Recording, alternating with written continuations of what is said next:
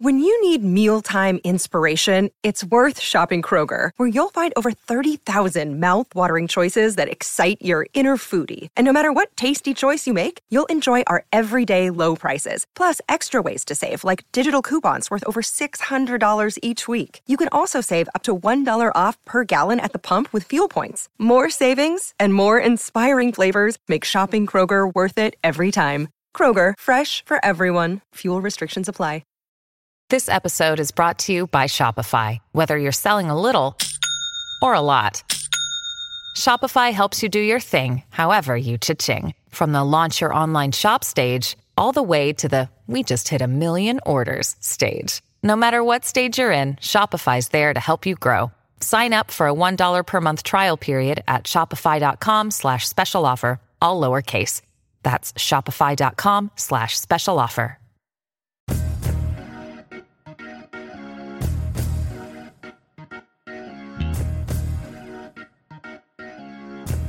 Welcome back to Hey Mary Kay. Doug Lesmerises and Mary Kay Cabot answering questions. And we had Mary Kay. We like to take texter Browns Insider questions normally on this when you're on here with Dan. But there was a very active person who had a lot of questions for you. Let me see. I got to get his name. It's Doug L. from Ohio. Had 4 questions that really he just was excited to say, ooh, I get to ask Mary Kay Cabot stuff. So this is the Doug Lesmerises version of asking Mary Kay stuff. Mary Kay, I think you know it, but there are times, again, like when I'm on the Sports for Clee show with Dave Bacon on Cleveland.com. I hope the people listening to this catch that show sometimes. It's on Cleveland.com every day at 4 o'clock. It's a fun little TV show. Dave Bacon is a great host. They do a great job of coming up with ideas. And every now and then, Mary Kay, not every now and then, usually once an episode when I'm on, they'll say, what do you think of this? And I always say, well, here's what I think. But all that I think is what Mary Kay Cabot says. So I don't know it. How would I know? I don't know anything. I just read her just like everybody else. So I do appreciate the fact that Mary Kay, many times I think when people around Northeast Ohio have opinions on the Browns, it's actually just what you wrote, which is how it should work when you have a great beat writer.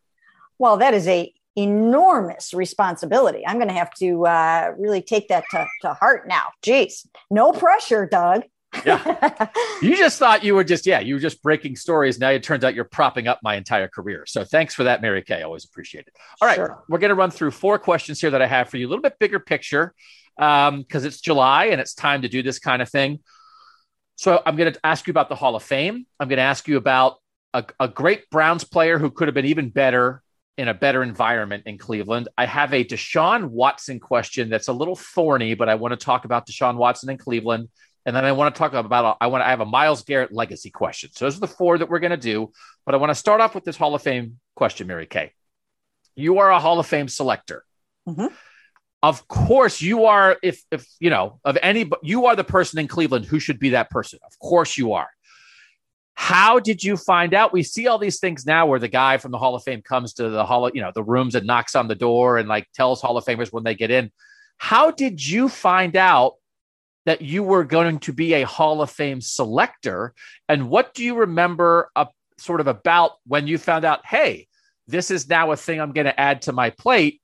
And then I want to ask you a couple more side questions about that. But when did you become a selector and what do you remember about finding out about finding that out? Well, I was an alternate a couple of times within the past 6 years or so. And Tony Grossi has been sort of the Cleveland guy for many years. But then what happened after I had been an alternate for a while is the Pro Football Writers of America, they have a representative that is in the room as one of the 44 selectors. And because the president of the PFWA, I think for a couple of years, was already in the room, they had an opening and they gave me the PFWA slot. I don't know how many years ago it was, 4 or 5 years ago that I've been in the rooms. And it was basically just, I got a phone call from the Hall of Fame and they asked me if I would be willing to do this on a regular basis as filling in as the PFWA rep in the room. And I was, of course, honored and overjoyed. And I take it really seriously. It is amazing to be in that room and know that you're changing someone's life. And it's just an overwhelming experience. It really is very cool. Now, last year we had to do it all via Zoom, but it worked out fine like that.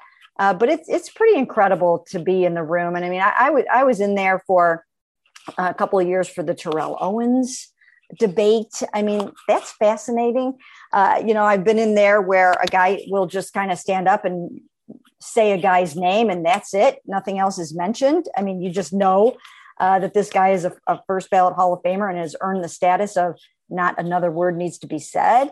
And then I did just recently get a phone call from the Hall of Fame that they have a couple of at-large positions, because now I was the PFWA rep for a number of years. And now Lindsey Jones, who is the president of the PFWA, will be taking over that spot. But I did receive a call about a week ago from the Hall of Fame that they are keeping me on as an at-large member. They have a number of at-large members, and I am honored to do that. I really appreciate the opportunity to be part of making history every year. It's fascinating to be in the room, to be part of these enormous decisions. But one of the funny things about it is that the minute it's over, you walk out of the room and everybody's like trashing the picks that you made, and saying, well, this guy should have been in or that guy shouldn't be in. And, you walk out of there and, there are a lot of very, very strong opinions about what just happened in those, 8 hours that you're sitting there debating these guys. But it's a fascinating process. And I think when some people come into the room that have never been in there before, I think you gain a greater understanding of how difficult it is to arrive at these 5 individuals that you're putting in the Hall of Fame. They need to have 80% of the votes. And it's tough. I mean, Tony Grossi and I really tried hard to get Clay Matthews in. And I think we won some people over. Tony gave a great presentation. And then I followed up after him with another 2 or 3 minute presentation. And I think that I know that we swayed some people, and I know that he was very, very close, and he got a lot of support. And it's unfortunate he didn't get in, because now he'll be forced to get in as a senior, and hopefully that'll happen because he deserves to be in. But it's a really cool thing to do, and I'm just grateful to be a part of it.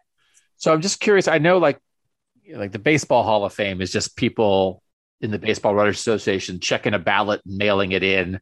One of the things that I liked about when the college football playoff began is that they went to this people in a room idea. And I think if you're going to do something like this, whatever it is, if you're picking something, you should have a wide variety of people from different geographic areas of the country who come at things from different perspectives. And then I do think it's better to talk than to just have everybody in their office at home check a box and send it in, because I think you can be trapped in your own thinking. I think you could not consider something that somebody else did. And like you said, people can, with smart presentations and, hey, did you consider it this way? It's just like new information. It's like, you know what? I didn't think of it that way. But now that you've presented me with that, I am thinking of it this way. And you're right. I think that is the best way to do it. I don't know, as tough as journalists, right? That it was like, hey, we're supposed to cover the news. We're not supposed to make it. I notice there are some media outlets that don't allow their reporters to partake in, in MVP voting or anything like this. Sometimes I think, well, who would be better? Because I think if you have the people in the game, whether it's former coaches or former players, I think there can some be natural relationships and just like, I was a Raiders coach, and am I going to really vote for a Chiefs guy because I hated that guy? Whatever. And I don't know that would be better. I could imagine probably the ideal situation is some mix. If there were some former players, some writers, some broadcasters, some former coaches, some former GMs, that's probably the perfect mix.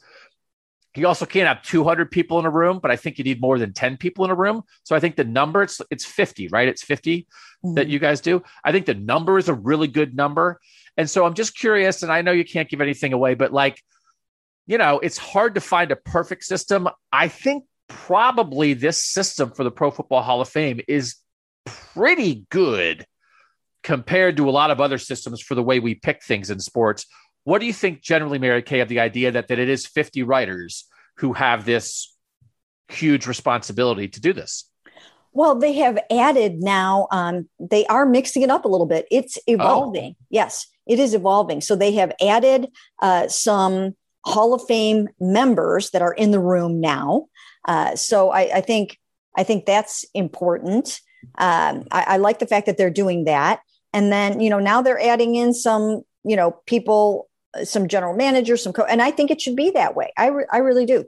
I think that it should be a mix. And I like the fact that they have opened it up to coach. I think they should have some former coaches. Like when I see Bill Belichick doing, like the top 100 and things like that, and I see him talking about players in a way that really only a coach can, I really see the wisdom of having a couple of coaches in there. A lot of times when I have to vote on guys, I will jump on the phone with Al Saunders, the former wide receivers coach of the Cleveland Browns, who is a former head coach in the NFL and has been around, and it was part of the Greatest Show on Turf, and has worked with Marty Schottenheimer and some of the best players and coaches over so many years. And he played against so many of these guys and coached against so many of these guys and coached them.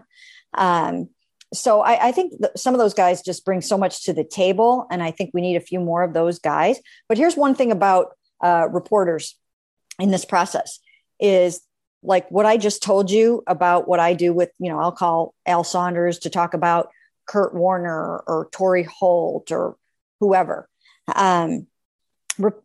Most reporters in the room do that. I mean, we're reporters, and we dig around and we try to find out why should this guy be in? Why shouldn't he be? I mean, people go to great lengths to get very detailed information. I mean, there are some things that happen, in the room, just in terms of surveys, surveying general managers and coaches and players. And it can get very, very extensive. So I think that's one of the things that the reporters bring to the table is the investigation of the whole situation.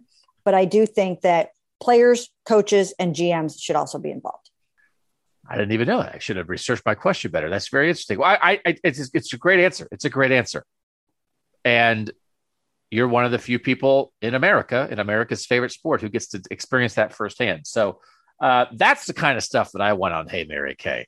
I want to dig it in on the only Mary Kay Cabot can answer this kind of question, because it's not just your expertise about this year's team. It's the depth of knowledge you have over the years that often fascinates me. So here's a question along those lines. Is who would be a Browns player that you thought had a chance to be like a really good player, could have been a fan favorite for a long time in Cleveland, who got kind of swept up in this, 2 decades of bad football, that whether he wasn't coached right or whether he was just kind of caught in the dysfunction, or the Browns didn't realize what they had and they let him go and he became a good player somewhere else.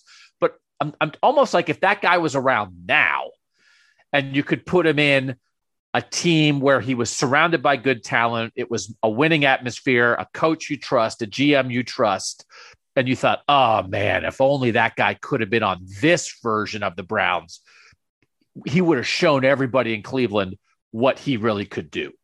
Who's a guy who fits that description? You know what? I'll tell you what. The number one guy that fits that description for me is Tim Couch. It's Tim Couch. Tim Couch just got beat up in his early career with the Cleveland Browns.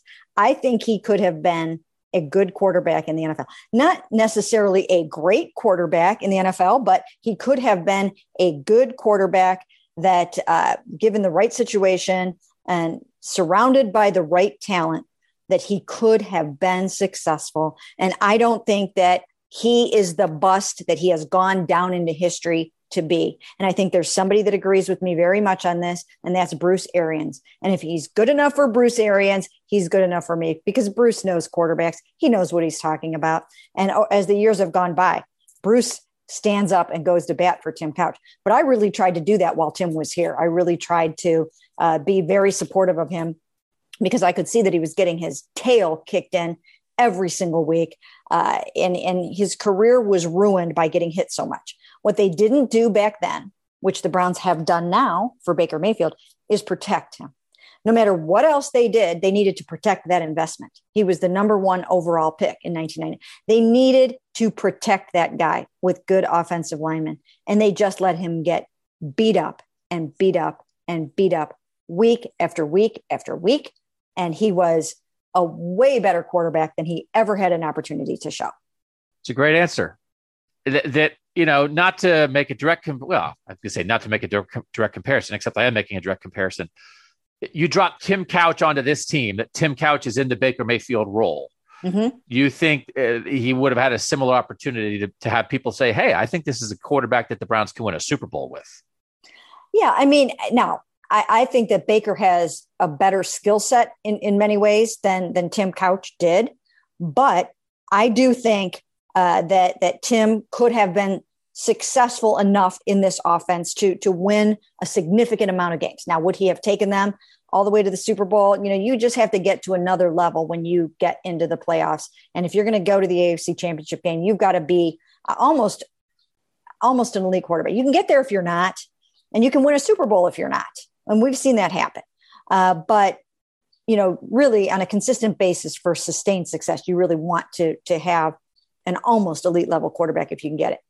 But I think Tim could have been a really good, serviceable quarterback who could have taken you to the playoffs and won some playoff games. It's a great answer. All right, we'll take a quick break here on Hey, Mary Kay, and we'll be back with 2 more questions right after this. Hey, if you're not a Browns insider, this would be a great time to check it out. You can go to cleveland.com/Browns, go to the blue banner on the top of the page. You click on that, and then what can you get yourself into? You can get texts in your phone, info, analysis about the Browns as it happens. You get an exclusive little newsletter story every day from one of our Browns experts that is not on cleveland.com, that only goes to Browns insiders. And then you get access to every Browns story and every story at cleveland.com, because we have a lot of stories that are free, and then some stories are behind only for our Browns insiders. So it is comprehensive. And here's the thing, Mary Kay, that I've gotten to this point in my life, and I apply it to my kids a lot. I apply it to my parents. You can have a lot of clutter in your life. And so sometimes when you're trying to look for a present for somebody, or you're just trying to do something nice for someone, it's like you're buying them something else for them to put in their house. And it's like, they're going to lose it. They don't have anywhere to put it. I love giving gifts that aren't a physical thing.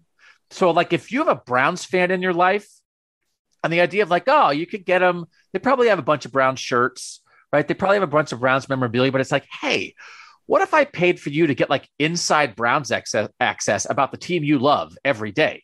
All the stuff I just said, you get the text, I just think it's a great gift, Mary Kay, or a gift for yourself. Not that you shouldn't buy Browns gear, but you probably have a lot of it. And this is Browns gear in its own way. It's inside access about a team that might go to the Super Bowl. So just think about it. If you're listening to this podcast, you care about the Browns. So if you're listening and you're not an insider, you're part of the way there that you listen to the Orange and Brown Talk podcast. Just think about the next step, especially as we get closer to the season. Go to cleveland.com/Browns, click on the blue banner, and just think about everything about the Browns that we can give you if you become an insider. All right, Mary Kay. This is a little bit thorny, but I think it's okay to talk about this from a football standpoint because people care about football. Deshaun Watson is a guy that when the Browns did not take him in the 2017 draft, they could have taken him at number 12. They did not. They traded the pick to Houston. They get a first-round pick back. They wind up using that pick on Denzel Ward the next year. But this has been lingering out there, Mary Kay, of the idea of if the Browns had taken Myles Garrett at 1 and Deshaun Watson at 12, it would have been one of the great drafts in NFL history. Right? Because Deshaun Watson, every step of his career so far, has been a franchise quarterback, even for a franchise that has been in disarray in a lot of ways.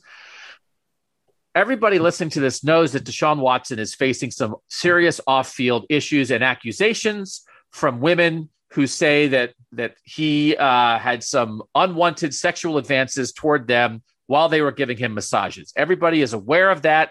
And obviously that is the most important issue, that this thing gets worked out in the legal system. That is real life stuff. But we can be honest, the reason we care about Deshaun Watson is because he's a football player. Mm-hmm. I have considered, Mary Kay, the idea of that if the Browns had done the thing that was right in front of them, which is just take him. You just take him at 12, and he's your quarterback. And then everything else, a lot of this I do think would have possibly emerged in similar ways, right? That maybe they would have, but you don't get Denzel because you use the pick. You don't have Baker, but you have other good players, right? It would have been a Miles and Deshaun Watson team, but you might have still had Nick Chubb. Like a lot of things would have been similar. From a Browns fans and franchise standpoint, I have considered the possibility that if they had done that, all this would have happened. The Browns would have been set up to be like, it's finally happening. And then this would be happening not with the Houston Texans quarterback, but with a Cleveland Browns quarterback. And it would be flipping this franchise on its head. Mm-hmm. Again, the caveat, of course, the legal issue itself, no matter where he plays, is the first priority. But from a football standpoint, Mary Kay, as it turns out, you never would have imagined this, but the Browns avoided a very complicated situation by not making the pick that, frankly, they probably should have made, right? That probably was the smart thing to do. But I've pondered it, Mary Kay, and it makes me sick to my stomach on behalf of Browns fans if that's what the end point of this rebuild would have been. And now they're here, and now we don't know what the future of this quarterback is. Yeah, it's a really interesting question to ponder because you're right. From a football standpoint, they should have taken Deshaun Watson. And the reason why they didn't back then that year is they just could not reach a consensus on a quarterback. That was a time when you just had the extreme disconnect between coaching staff and front office. That was the worst of the worst when Hugh Jackson and Sashi Brown were at horrible odds. And they just did not have their act together on the whole quarterback thing. They could not agree on the quarterback. I think they ended up with Mitch Trubisky as their number one ranked quarterback on their board at that time. They had Deshaun Watson ranked too low. There were a lot of concerns about Patrick Mahomes, and I've written about this kind of thing. But they had, there were concerns about Patrick Mahomes. A lot of people had those same concerns. Was he sort of just an air raid guy? Was he assistant quarterback? But they whiffed on the evaluation of Deshaun Watson. And that was because they just were not aligned as a front office. When you're not aligned, these are the kinds of things that happen. But as you're pointing out, it sort of turned out to be a happy accident because where would they be right now? Now, you can argue also that if you have the right people in place in an organization, that perhaps Deshaun Watson doesn't go down the road he went down in Houston if he did things that he wasn't supposed to be doing off the field in these situations. And we don't know. That hasn't played out legally yet, so we're not sure. But I guess what I'm trying to say is if the Browns had gotten their act together and were a functional organization like they are now, perhaps you keep an eye on a player or your players to the point where things like that don't take place as much as they would in an organization that is completely dysfunctional. And the Texans were dysfunctional throughout that whole time. They were very dysfunctional. And the Browns were dysfunctional at that time too. But they still had, good people in the front office that I think they have a good support network for their players. So there might have been an opportunity to have him not go down the wrong road if he did go down the wrong road. So we don't know if Deshaun Watson would have done those same kinds of things here. We're not really sure. I mean, we know that the Browns have had to, because of some troubled players that they've had here in the past, they have to keep an eye on guys like Kareem Hunt, right? I mean, they just have to. And they do a really good job with that. Now. Would they have been able to catch that in time? I don't know. But there is a slight chance that maybe they would have. Maybe that stuff would not have happened here. Maybe it would have, maybe it wouldn't have. But you're right. They may have saved themselves a lot of grief and agony by accidentally passing on Deshaun Watson. And it's just interesting. Again, These are all allegations. This has not been through the legal system yet. But what is happening is it is affecting his football situation at the moment. And it is affecting the Houston Texans football situation at the moment. Yes. So from that football standpoint, the Browns could not, and you make a good point because, you go in a different, who knows? Right. But if it had gone this way, just the idea that the uncertainty and with the Texans right now, of course it's important, but they're going to stink anyway. So there's a little less, if the Browns were on the precipice of a Super Bowl run and they didn't know if their franchise quarterback was going to be on the field this year or not. Again, it just makes me sick to my stomach from a football standpoint for the Browns. And the thing about that draft, that was the one that hung out there, Mary Kay, because maybe they did like Mahomes, but the bottom line is the Chiefs jumped them. So they didn't pass on Patrick Mahomes other than taking Myles Garrett, but nobody's arguing that they should have taken Patrick Mahomes instead of Myles Garrett.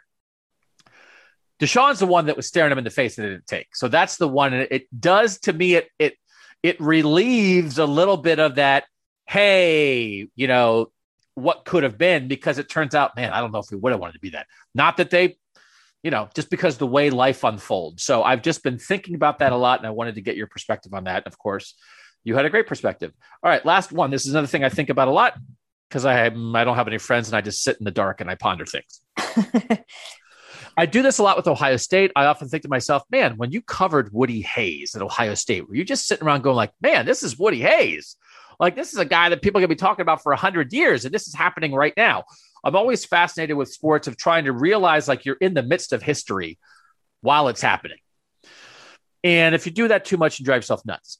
But Myles Garrett, when you think about great players in Browns history, we know Otto Graham, we know Jim Brown, we know the great legacy from back then, we know Bernie Kosar, right? We are in the midst of, we don't know if this Browns team is going to win a Super Bowl. They certainly have a chance to do it. They have multiple shots at it over the next several years. Myles Garrett, I don't think we've seen the best of Myles Garrett yet. But we think about now, for instance, Joe Thomas. You knew Joe Thomas was great when it was happening. And soon enough, Mary Kay, you're going to be in that Hall of Fame room, putting Joe Thomas in the Hall of Fame. I mean, whether or not they win a Super Bowl, it's not really a Super Bowl question, but just I was pondering just Myles Garrett, what he is, what he could be still.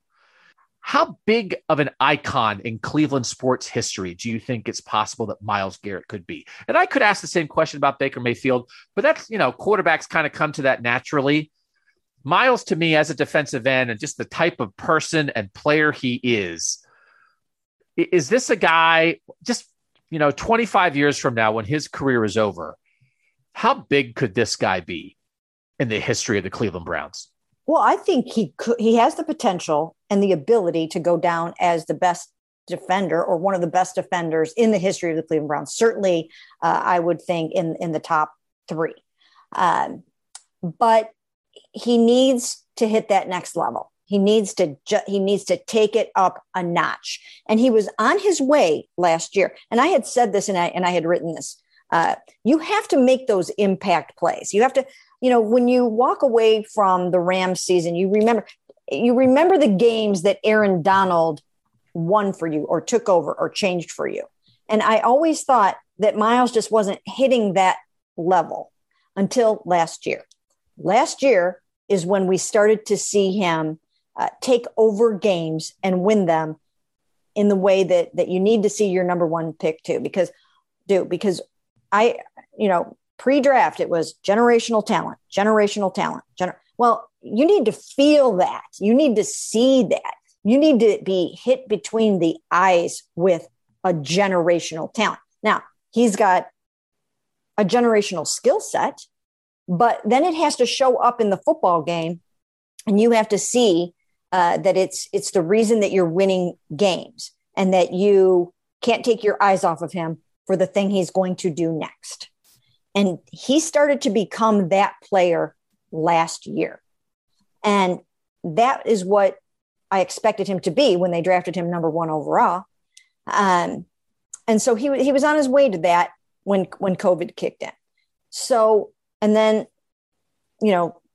he really tailed off. He really dropped off after that. And he did the best he could. And then as I talked to his mom this offseason, come to find out that he had asthma, and that complicated everything for him.